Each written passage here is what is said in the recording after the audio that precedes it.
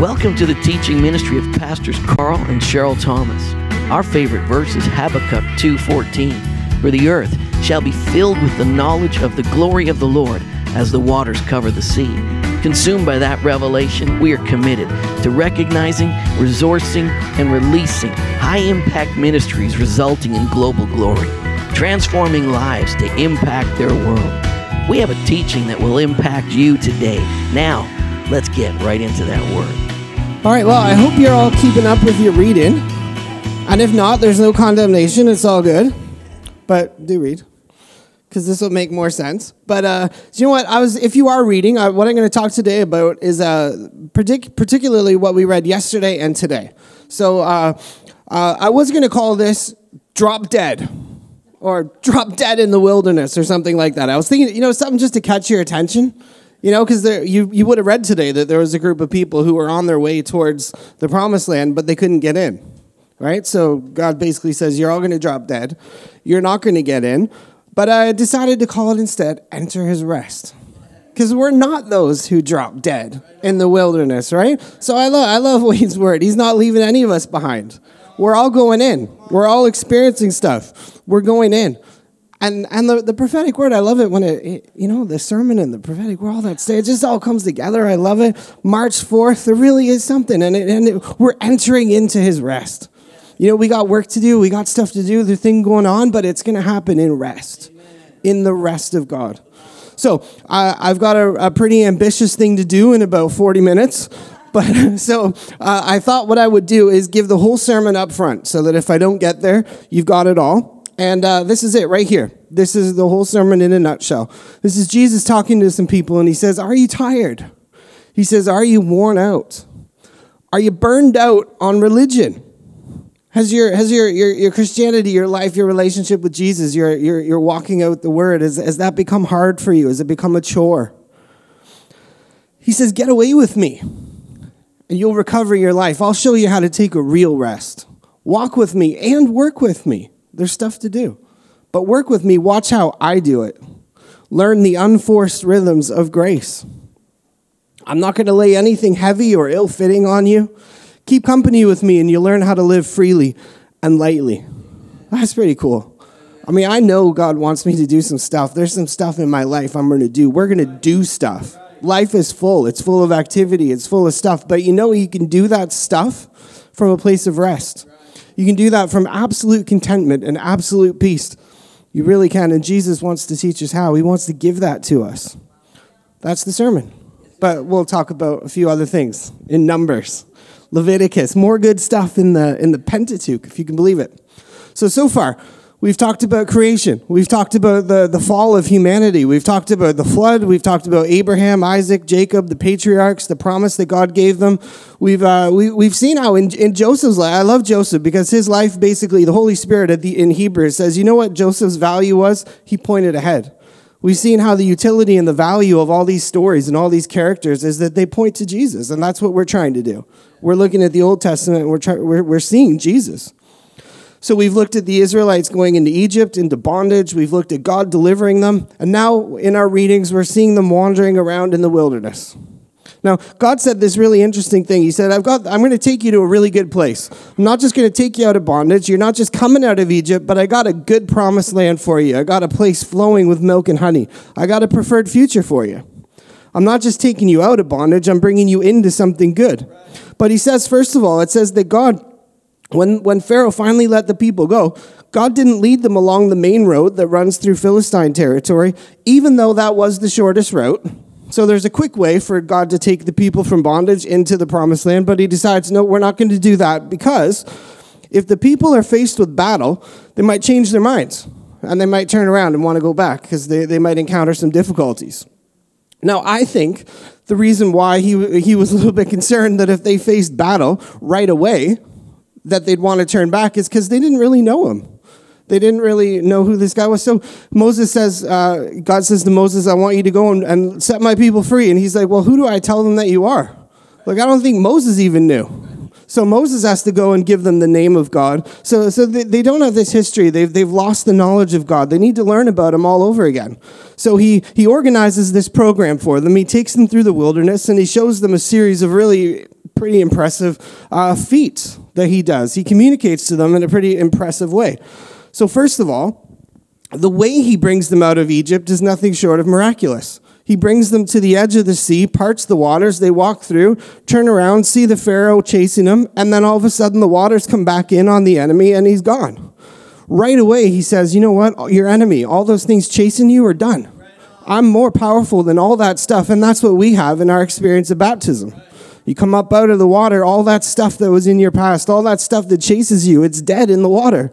Died and buried with Christ, Romans says. It's gone, right? So we're coming up. That's the first lesson they learn. First thing they see about God is that he's mighty and powerful over their enemies. They're wandering through the wilderness. They're starting to get thirsty. It's been 3 days. If you think about, maybe 2 million people kicking up dust in each other's faces, and they're really thirsty. They haven't had any water at all. They finally get to water, and it's bitter. It's poison. They can't drink it. So God says to Moses, hey, go get that tree. Go throw the tree in the water, and the bitter water is going to be made sweet. And there we see God can provide for us, but there we see a type of the cross. The cross, throw the cross into anything, and it turns the bitterness. It takes the poison out of it. And why? Because Jesus took the poison. He took it. So the cross changes everything. And it's there that he revealed himself as, I am the Lord, your healer.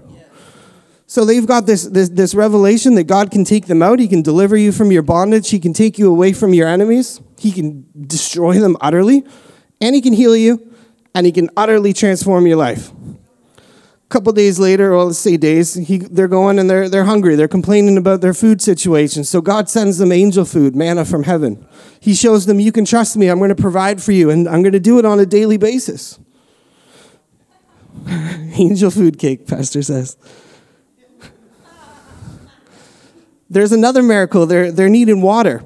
So if you can imagine this picture, just the rock's big enough to give water to hundreds of thousands of people.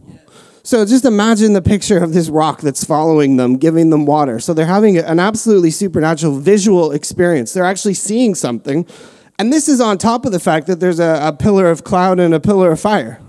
So they've got really visual things. They're seeing it right up close. There's a rock following them, and we're told that the rock that followed them was Christ. He's the source of living water. He's giving them water to drink. Incredible, incredible miracle. We saw the victory over the Amalekites. This amazing victory, this type of the cross where they're fighting, and who knows how good they were at battle. Like, presumably they weren't very good, because I don't think the Egyptians were too scared of them before Moses came along. They've just been making bricks and not doing too well at that, and they're probably not skilled, mighty warriors, right? So for them, it would have been an absolutely amazing lesson to learn that, hey, it doesn't really matter how well I'm doing down here. As long as Moses on the hill has got his arms up, we're winning. God's my victory. And the lesson there for us as Amalekites, the type of the flesh, is that we know that our victory over the flesh is won not by what we're doing and how good we are, but by what happened on the hill at Golgotha. That's where our flesh was dealt with. That's where sin was dealt with. That's our victory, is up on the hill. David says, I look to the hills from whence cometh my help. I'm struggling. I'm feeling like I'm going down. I'm struggling with my flesh. Look to the hill. Look to Jesus. There's victory there. And then he shows them, we looked at this last week, he shows them the Day of Atonement, and he shows them that their sins are utterly gone. This is something they had to do every year, but for us, we have an atonement. We have a propitiation, an experience of expiation where our sins are utterly removed from us, as far as the east is from the west. And he needed to show them that so that they could move into the promised land without guilt. That's a really big deal. Personally, I'm convinced that maybe some of the reasons why people don't actually experience everything God has for them is not because, they need to do something. It's because there's still that unresolved guilt. I can't quite walk into my destiny just yet. I can't quite march forth yet because I've still got that nagging conscience. I still feel a little bit bad about something that I did. If you've done bad and you need to do something to rectify it, do it. But I'm telling you, the blood of Jesus is enough to set you free in your conscience. The blood of Jesus is enough to do something in you, supernaturally touch you and allow you to feel the freedom to walk into something and not feel like, I'm not sure if God's going to come through for me because maybe he is still holding that sin against me. The Day of Atonement says no. The cross says no. The blood of Jesus says no. And the blood of bulls and goats said no from afar. But the blood of Jesus says no in my conscience. at the very core of who I am. Tomorrow, I'm going to wake up with a prophetic promise that says I'm marching forth, and I'm going to do it in the confidence that there's nothing I've done that's holding me back. There's nothing that I've done in my past that God says, no, you can't have that. He says our sins, he remembers no more. We shouldn't either, right? So this is some pretty ridiculous stuff, right? This is some stuff that they've seen. God's orchestrated this whole journey so that they would trust him. They would come to believe in him so that when they got to the promised land, they'd be able to say, wow, we can do this. By our God, we can do it. So he's trying to develop this faith in them. So this is where we're at in our readings. They get to the edge of the promised land, or close enough anyways to send in spies. And God says, take a representative of each tribe, send them in as spies. I want you to go look at the land. And I think the point of that was that he wanted them to know, not only can I bring you into this place, but the place that I promised you is actually as good as I told you it is. You're going to get a firsthand account of how good it is. Another reason why testimonies are so awesome. Thank you, Tina. There's a firsthand account. There's a good spy right there. A firsthand account of what Jesus can do for us. So he brings them to the edge, and he sends the spies in. And the spies, they come out. Now, 10 of the spies, this is their report. They say, we entered the land that you sent us to explore. It is indeed a bountiful country, a land flowing with milk and honey. It's everything you said it would be. Here's the kind of fruit it produces. Look at it, it's awesome. But, it's always the buts. But. God's so good, but salvation, God promises you all this stuff, but no buts. No buts. But the people, they say, living there are powerful. Their towns are large and fortified. There's giants there. I mean, this can't happen. It's not going to happen. What we see is freaking us out. So they come back and they bring a bad report. Now, the impact of that bad report, it's pretty devastating. Because we see that it says then in Numbers 14, verse 1, then the whole community, when they hear this bad report, and this is what happens when you listen to but too much. You don't want to do that. Be careful how you hear. Then the whole community began weeping aloud, and they cried all night. Their voices rose in the great chorus of protest against Moses and Aaron, and they said, if only we died in Egypt, or even here in the wilderness. I mean, they're at the very edge. They can look in and see it. This might look like this. I hear every week how awesome God is, but there's a reason why I just can't enter it. No, there's no buts. Okay, so they get to the edge and they're like, "Oh my goodness, this is so bad. We're gonna die. Why is the Lord taking us out here just so we can die?" And the funny thing is that God actually took them on this journey to deal with that very attitude. He was actually arranged those absolutely significant events in their life and their experience to inspire faith in order to stop them from having that response. So something got lost in translation. Something wasn't heard. You know, they're seeing it, they're engaging it, they're seeing miracles, they're hearing the message, but somehow it didn't actually get in. So God says this, Numbers 14:11. He says, how long are these people going to treat me with contempt? Will they never believe me? Will they never believe me? Even after all the miraculous signs I've done among them, now tell them this, as surely as I live, declares the Lord, I will do to you the very things you heard, or I heard you say, you'll all drop dead in the wilderness. Because you complained against me. The only exceptions will be Caleb and Joshua. We'll talk about that in a little bit. And then, so the whole community, infected by this doubt, this unbelief, the whole community said, you're all going to die. You're not going to get in. And it's funny that they're not getting in because of what they said. He says, I'm going to give you what you said. If you say you can't have it, you won't have it. God's literally made everything available to us. The limitation is between the ears, right? It really is. And then what comes out the mouth. So he's got a special treat reserved for the 10 that had the bad report. It says, these ones who incited rebellion against the Lord, they were struck dead with a plague before the Lord. Dead. The end. It's ugly. Death, destruction. It's there. So the question then is this. Where's Jesus in all that? Like, that's a pretty devastating story, right? A whole generation of people have this amazing promise. They go on the journey. They get right up to the edge, and then they don't go in. They don't get to experience the promise they were given. That's tragic. It's absolutely just really heartbreaking. But Paul says, 1 Corinthians 10:11, he said, all these things are written for us, as examples for us. So there's something for us here. There's something for us to learn. Don't learn that you need to freak out because God's going to kill you in the wilderness. There's something much more hopeful than that. But one thing we learn is that we're not actually headed towards a geographical location. And actually, that wasn't even true for them. I mean, it was, but there was something else going on. There's something else happening in the story, and we heard a little bit about that already. Hebrews chapter 3, verse 15 and 19, it says this, remember what it says, today when you hear his voice, don't harden your hearts, as Israel did when they rebelled. And who was it who rebelled against God, even though they did hear his voice? Wasn't it the people Moses led out of Egypt, and who made God angry for 40 years? Wasn't it the people who sinned, whose corpses lay in the wilderness? And to whom was God speaking when he took an oath that they'd never enter his rest? Wasn't it the people who disobeyed him? So we see that because of their unbelief, they couldn't enter his rest. So the New Testament writer of Hebrews, he's telling us, actually, you know what? There's something else going on here. It is about land for them. They're walking into a land, but the heart of it is the rest of God. It's about entering into his rest. And that's a big deal.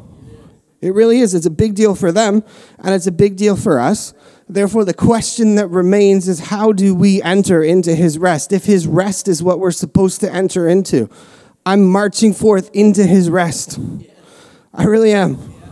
I'm getting up tomorrow with a big promise. I can feel it right now, today even. So Hebrews 3:19, it says, because of their unbelief, they weren't able to enter his rest, and the answer for them, the same answer they have is the answer we have. We enter in by faith. It is always about faith. Even back then, it was still about faith. See, Numbers 14, hear this again. How long, God says, will these people treat me with contempt? Will they never believe me? Will they never believe me? All the laws, all that stuff that they had going on, and still God has it in his heart. I want people to trust me. They need to believe me. Even then, it was meant to point them to him. The signs and the miracles, it was meant to communicate something, to impart faith. It was a revelation. I'm a God who loves you. I'm more than able to bring you in, and I want to bring you in. You can trust me. I'm going to bring you in. And Hebrews 4:2, it says, for indeed, this is crazy, the gospel was preached to us as well as to them. See, God did communicate something very clear to them, but the word which they heard, it didn't profit them because it wasn't mixed with faith in those who heard it. And so again, as we heard earlier, there's a warning in the book of Hebrews. It says, therefore, since a promise remains of entering his rest, let us fear, lest any of us seem to come short of it. Now, the funny thing is, there's lots of places in the Bible where, as Pastor said, it says, fear not, fear not, fear not. And then here it says fear. Now, I think that's because in those other instances where he's saying fear not, he's trying to say, you know what, don't fear me. Don't question my intentions towards you. Don't fear that way. But right now, there actually is the possibility that if you don't believe, you might not experience everything that I want you to have.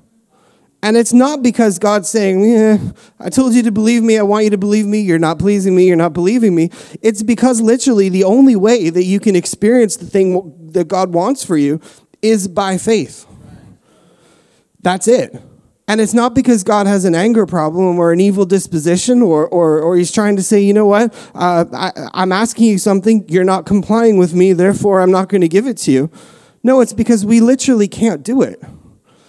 We don't have the capacity. It's not like God's worried that maybe we might do something that he says we should do, and then we're going to turn around and say, see, God, I could do it. You can't. You literally can't. You can't. You can't produce it yourself. You can't earn it. We really can't. So Paul says in Romans 4, verse 16, he says, it's a faith that it might be according to grace. Everything that God wants to give us is his grace. We can't earn it. We can't do it. We can't qualify for it. We can't produce it. That's why it's by faith. Not because God's saying, you know, I'm really upset with you. You need to be able to say the things that I want you to say. No, it's because grace is it's a gift. Faith is the only way to lay hold of it. There is no other way. And the opposite of faith is not just complaining. The opposite of faith is not just grumbling in the wilderness. The opposite of faith is trying to work for it. Jesus plus anything isn't faith. It still works. It really is. And we see this, and there's actually an example of this with the Israelites. We see in Numbers chapter 14, God tells them, you're not entering in. You're not going to do this place of promise. I'm going to give it to your descendants. So there is a promise for you, but you're not going to enter in because of your unbelief. And then it says, the people defiantly pushed ahead towards the hill country, even though neither Moses nor the ark of the Lord's covenant left the camp. They still tried to get in. Now, isn't that weird? Because they were originally very afraid. They were terrified of the giants. They were terrified of the land. It was going to devour them. They couldn't beat them. It was as if they were afraid. But here, where did that fear go? Now they're like, well, we're going to do it. We can do it. It's as if the original problem was we don't think that God will do it. But leave it up to us and we'll get it done. It's like taking a promise from God and saying, you know what, I'm going to flesh it out in my own strength. It's the same thing. They tried to do that, and it didn't work. It was an absolute disaster. It says the Amalekites and the Canaanites who lived in those hills came down, attacked them, and chased them back as far as Hormah. Their end was worse than their beginning. It's better off just to rest. It really is. And Paul says, you know what, if you try this in the new covenant, it's equally disastrous. He says in Galatians, he says, I tell you that if you become circumcised, Christ is going to profit you nothing. Jesus plus law is still law. Right. Jesus plus works is still works. It's not rest. Yeah. In fact, it's almost a uniquely anguishing thing because you're so aware of the promise. It's so heightened in your mind, but the fact that you're pushing so hard yourself means you're still not experiencing it, and it's kind of internally devastating. Right. It really is. So God wanted to develop faith in these people. He wanted to get them into the promised land. They needed faith to get in, but I think they also needed faith to enjoy it. Right. They needed faith to unpack the land and to enjoy what was in the land. See, there were features in the promised land that they were to receive by faith and enter into by faith. That's why it was called a place of rest. The whole thing was supposed to be saturated in rest, not just the getting in. And we see that paralleled with Jesus. Jesus is our promised land. He is our rest, and all that we've been given in him is also unpacked and experienced and enjoyed in rest and by faith. So all that stuff you're going to march forth into, that's all getting unpacked in your world by just believing, by faith. It really is. See, the land, it was already a land flowing with milk and honey. It was already a good place. And we're going to see in a minute that there were actually really cool stuff in there that they could literally just walk into and enjoy. There were houses that they didn't build. They could just go in and live in the place. That's why the place was rest. I mean, if the land's already flowing with milk and honey, and you spend your time trying to make milk and honey flow, whatever you do to do that, you are unable to lay hold of the blessing that's there, not because it's not there, but because you are otherwise occupied. Right. If it's flowing over here, and I just got to go over and say yes, but I spend my time over here digging away or milking cows or whatever, I can't do it. It doesn't mean it's not available. At any moment, I can stop. And I think there's an invitation for all of us. At any moment, if there's any strife, you can stop. Because it's already flowing. It's already flowing. It's already good stuff for us right there. So there are things in the promised land that I think parallel our life in Jesus. So I thought we'd look at a few of them. So the promised land. A land that's entered into by faith. A land characterized by rest. Jesus, we enter into him by rest. We unpack and we live in everything that he gives us by faith. The promised land, it was a place of covenant. Genesis 15:18, when God originally speaks to Abraham about this land, he says the Lord made a covenant with Abraham. So a covenant is kind of like a contractual obligation. And there's a guarantee that comes with it. So there kind of is there is an element of rest even then, because the idea of the covenant is that I know I'm going to experience it based on the trustworthiness of the person who made it. So on one hand, the original covenant, half of it was completely trustworthy. The other half was dependent on how well they did. And they later found out that they actually couldn't do it at all. They couldn't keep their end of the deal. So that's the shortcoming of the original covenant, that we couldn't do it. We couldn't live up to our obligations. Now, thankfully, Luke 22:20, Jesus says he's instituting the Lord's Supper, the communion. It says he took the cup, and he said, "This cup is the new covenant in my blood, which is shed for you." New covenant. And for me, blood speaks of the partnership and the fact that Jesus, a man, shed blood, a human feature. But the Bible tells us that the life is in the blood. So when I think about the blood of Jesus, I see that the covenant was kept, both sides of the covenant, man's side and God's side, was kept by Jesus. Therefore, all the contractual obligations of what it means to live in Jesus, all the obligations that I feel might be on me as a Christian, have been fully met, fully accomplished by Jesus. Therefore, it's a place of rest. I'm in rest. I'm not thinking, God, what do I owe you? What do I have to do for you today? How do I keep up my end of this deal? If I do it, you're going to save me. If I don't, maybe there's tomorrow. No, Jesus kept his side and he kept my side. It's done. It's done. It's a place of obligation that he fulfilled. The promised land. The promised land was a gift. Genesis 17:8. He says, I will give you the entire land of Canaan. Our experience is Christ is a gift, for God so loved the world that he gave his only son.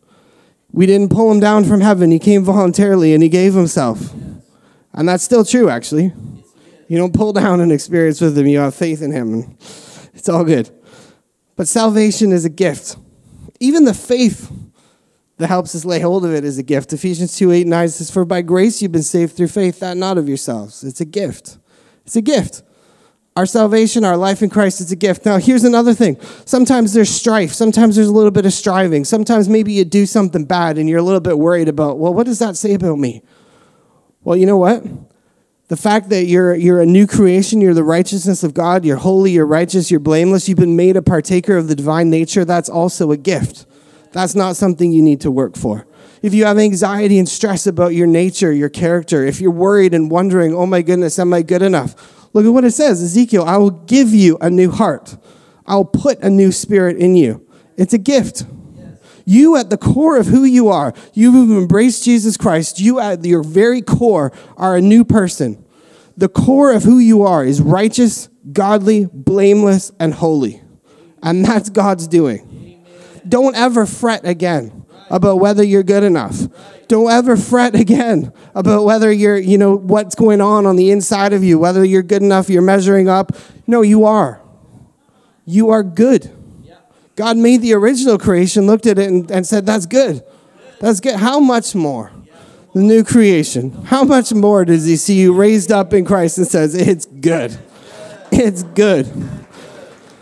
No stress, no worry. Now, what about this? Sometimes, I know it happens. I've done it. I did it a long time ago. You get saved. You know you're saved by grace. You're okay with that. All right, I'm not praying to go to heaven every night. I know I'm going to heaven. It's all good. I know Jesus loves me. I know that he's resolved the issue of my sin. I know that I'm sanctified. I know that I'm holy by faith. But I got this real big desire. I want to serve God. I've heard about other people who do the gifts of the Spirit even. I want to do some of that stuff. I want to get involved. I want to serve him. I want to see the miraculous. And then you get agitated and you get into works and you think, oh my goodness, well, maybe people who do that, maybe they pray so often, maybe they read so much Bible, maybe they do this or maybe they don't do that. Maybe if I do this or don't do that like them, then I'm going to start to get to do the ministry stuff and I'm going to start to see the power of God in my life. And now instead of working for your salvation and working for your holiness, you're working for your ministry. You're working for seeing God move through your life. Well, the thing about that is even that is a gift. Even the things that God would give you and work through you and express in your life, even that is a gift.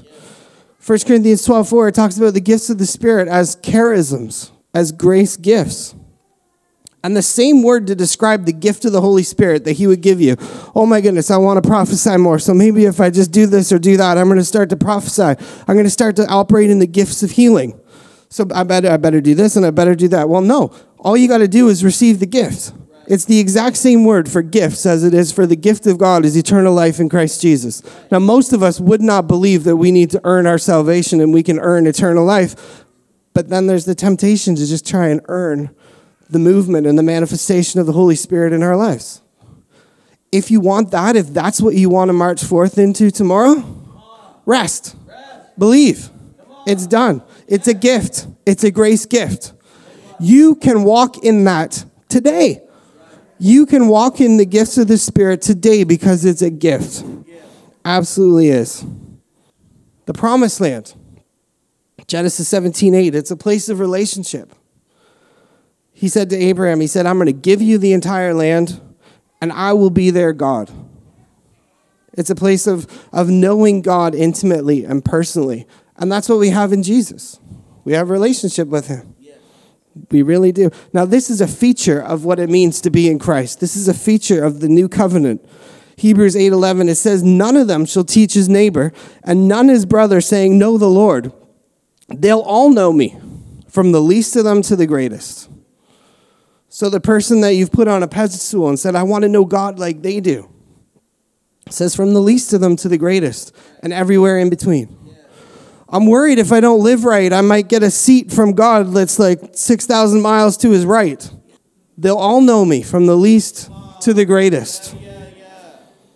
John 17:3 says, this is eternal life, that they might know you, the only true God, and Jesus Christ whom you've sent.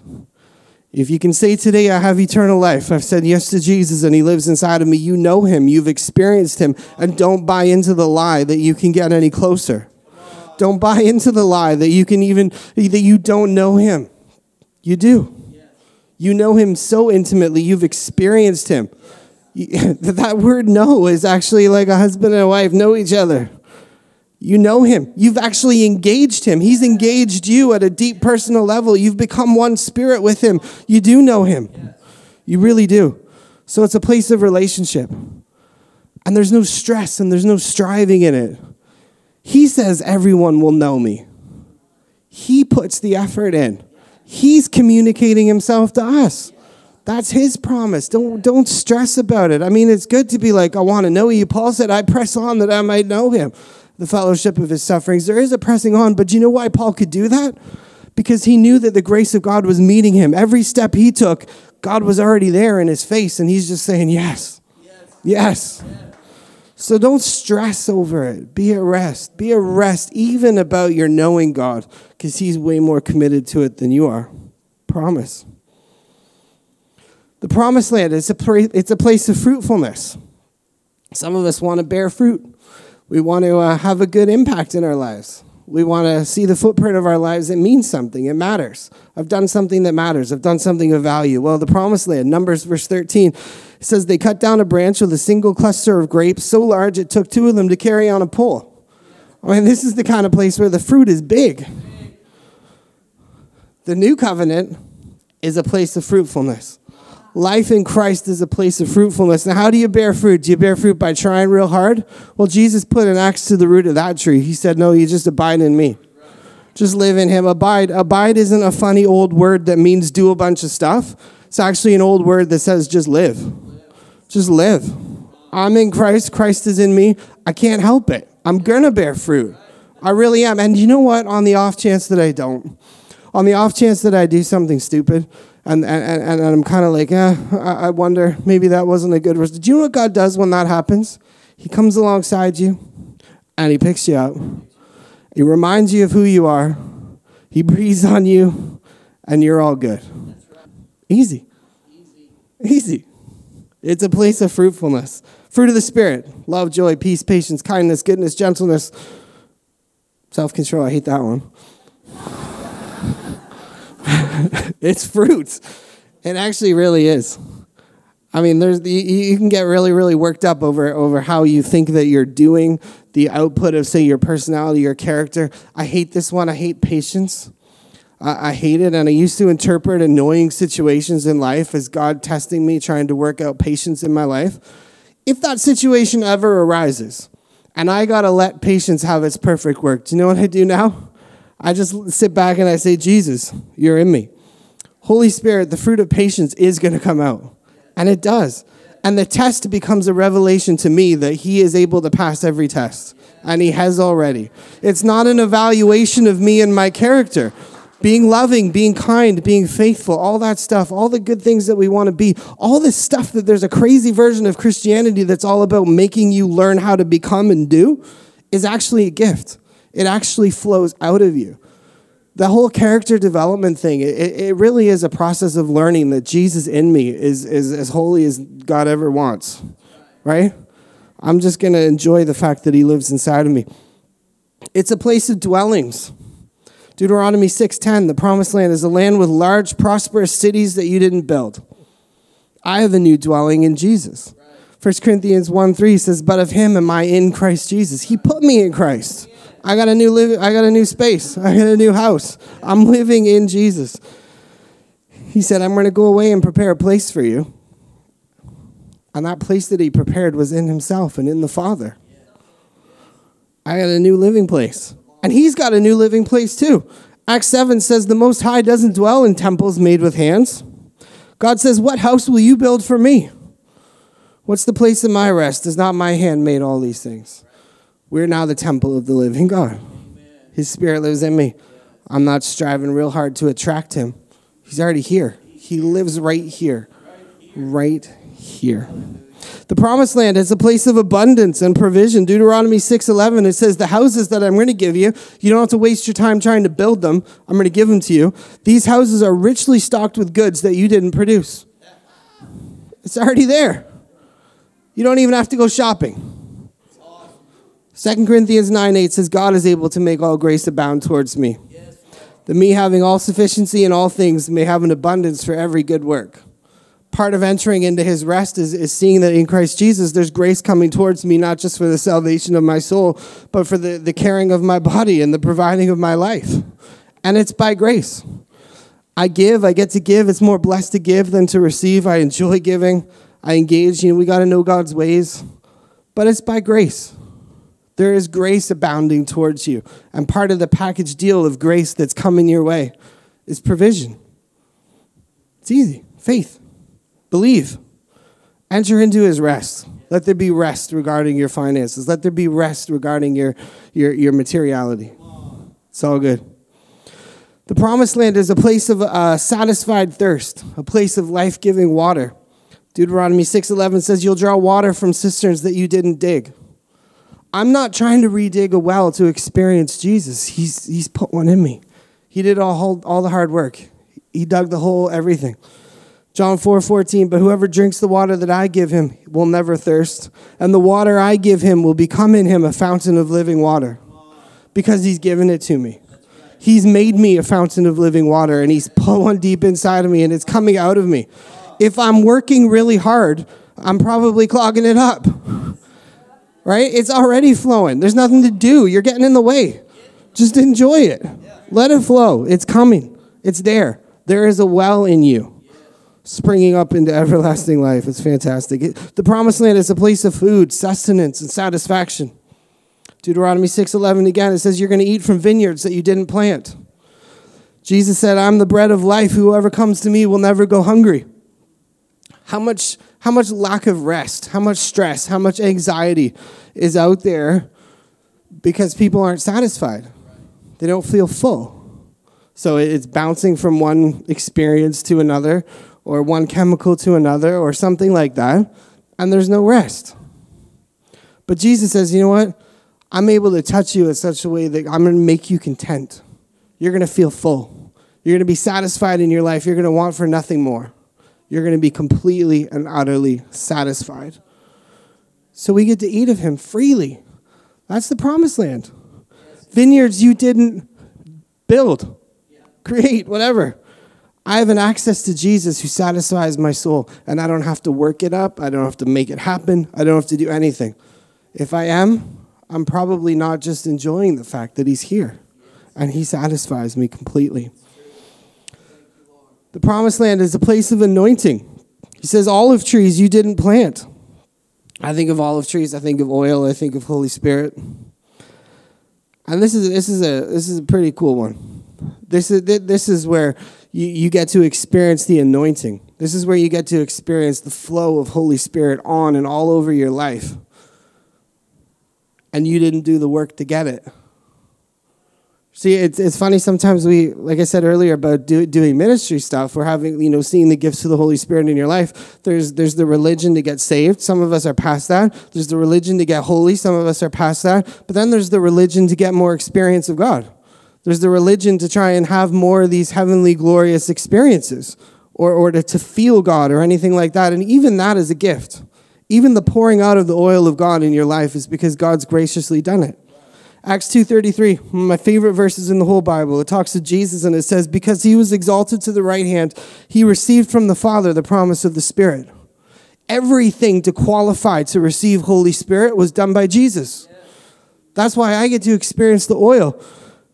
Olive trees I didn't plant. Jesus did the work. Jesus did the hard work to qualify for the promise of the Father. And in him, I'm qualified. I've got the anointing of God all over me because of Jesus, because I'm in him. That's why I'm anointed. Galatians 3 says, he asks a rhetorical question. He says, does God give the Spirit and work miracles among you because you obey the law or because you believe what you heard? He redeemed us in order that the blessing given to Abraham might come to the Gentiles. And this is how Paul interpreted the promised land, that we might receive by faith the promise of the Spirit. You receive the promise of the Spirit by faith. You really do. The promised land is a place of freedom. It's a place of safety. It's a place of deliverance. Again, Deuteronomy 6, it says, well, hey, when you go into this land, be careful you don't forget me. I brought you out of slavery. There's an experience of freedom. There's a rest in Christ that brings about freedom. Stand fast, therefore, in the liberty by which Christ has made you free. Christ makes us free. Not us. Christ does. That's why it's a place of rest. I'm not striving to get free. That thing I don't like, that thing I feel like I'm in bondage to. Guess what? It was done at the cross. It really was. Rest is a place of rest. John 8:32, you'll know the truth will make you free. Make you free. And it literally throughout the Bible, it goes on and on and on. The promises of God, the unpacking of everything that's ours in Jesus is by faith. From beginning to end, first to last. Healing and wholeness, another thing, one of my favorite verses. This is where they prayed for the guy, or they healed the guy at the Gate Beautiful, I think it was. And it says, through faith in his name made this man strong. Yes, faith which comes through him has given this man perfect soundness or absolute wholeness. I want healing of mind, soul, and body. You know how you have that? Faith in the name of Jesus Christ. That's it. Faith. Healing comes through faith. I think the Apostle Peter even said, why are you looking at me as though by my own power or piety I made this guy whole? No, it's through faith in his name. So healing. It's an experience of rest. Well, what about warfare? The Promised Land, they did lots of battle. There was yelling and stuff at walls, things like that. Colossians 2:15 says, in this way, he disarmed spiritual rulers and authorities. He shamed them publicly by his victory over them at the cross. Even the warfare that we're engaged in, and we don't wrestle against flesh and blood, but against principalities and powers and all that. Even that's a warfare from a place of rest. He's done it all.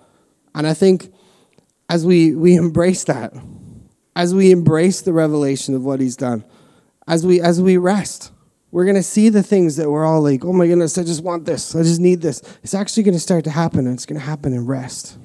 It really is. These things are going to start to flow. So I've got two conclusions here for you. And the first one is this. You are complete in Christ. In absolutely every aspect of your life. You're not just going to heaven. Heaven has come to you. Everything that you need. Jesus is it for everything.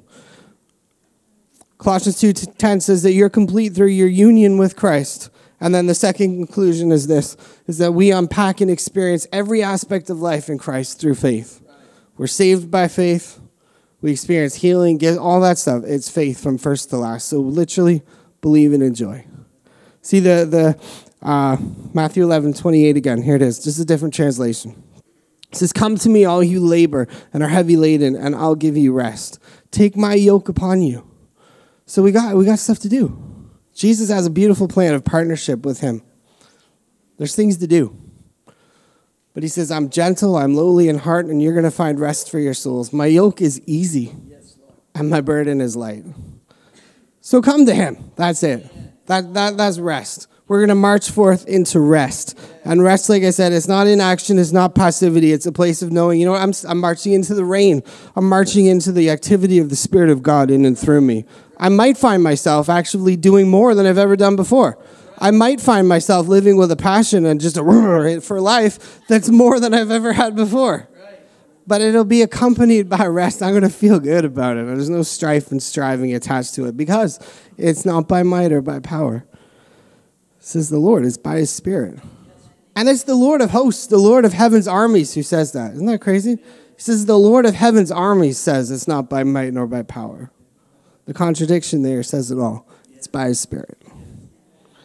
Let's stand up together, guys.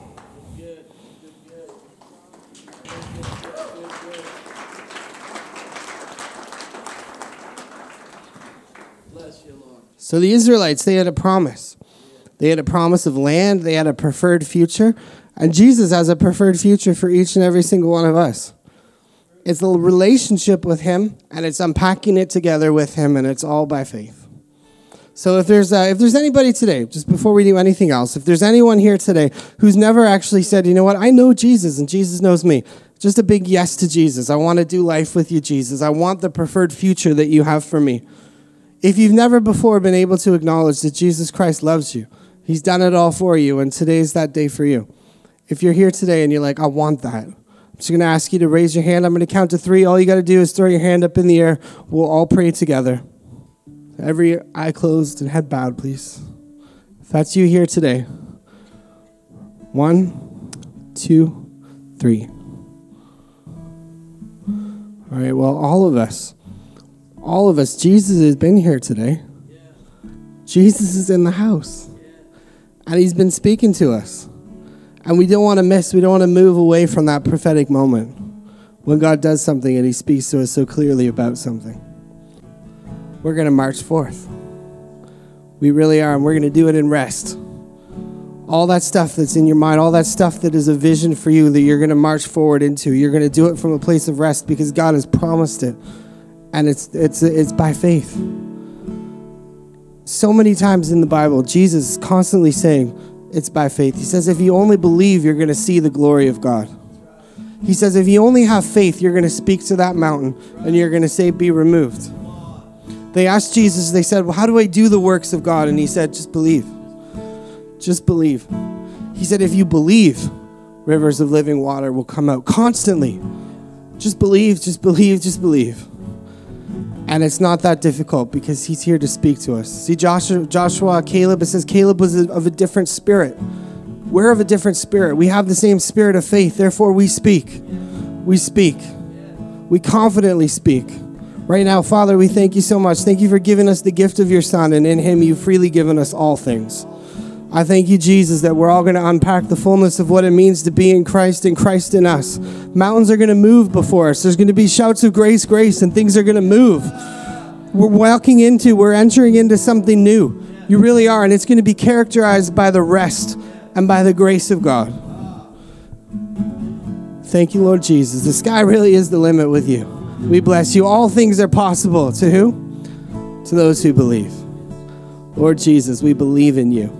And we thank you so much. All right, if I could just have the people who are ministering at the altar to come forward.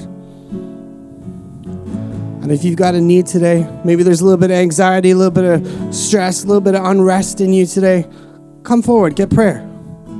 Respond to the Lord. Thank you, Father. Bless us. We bless you. In Jesus' name. Amen.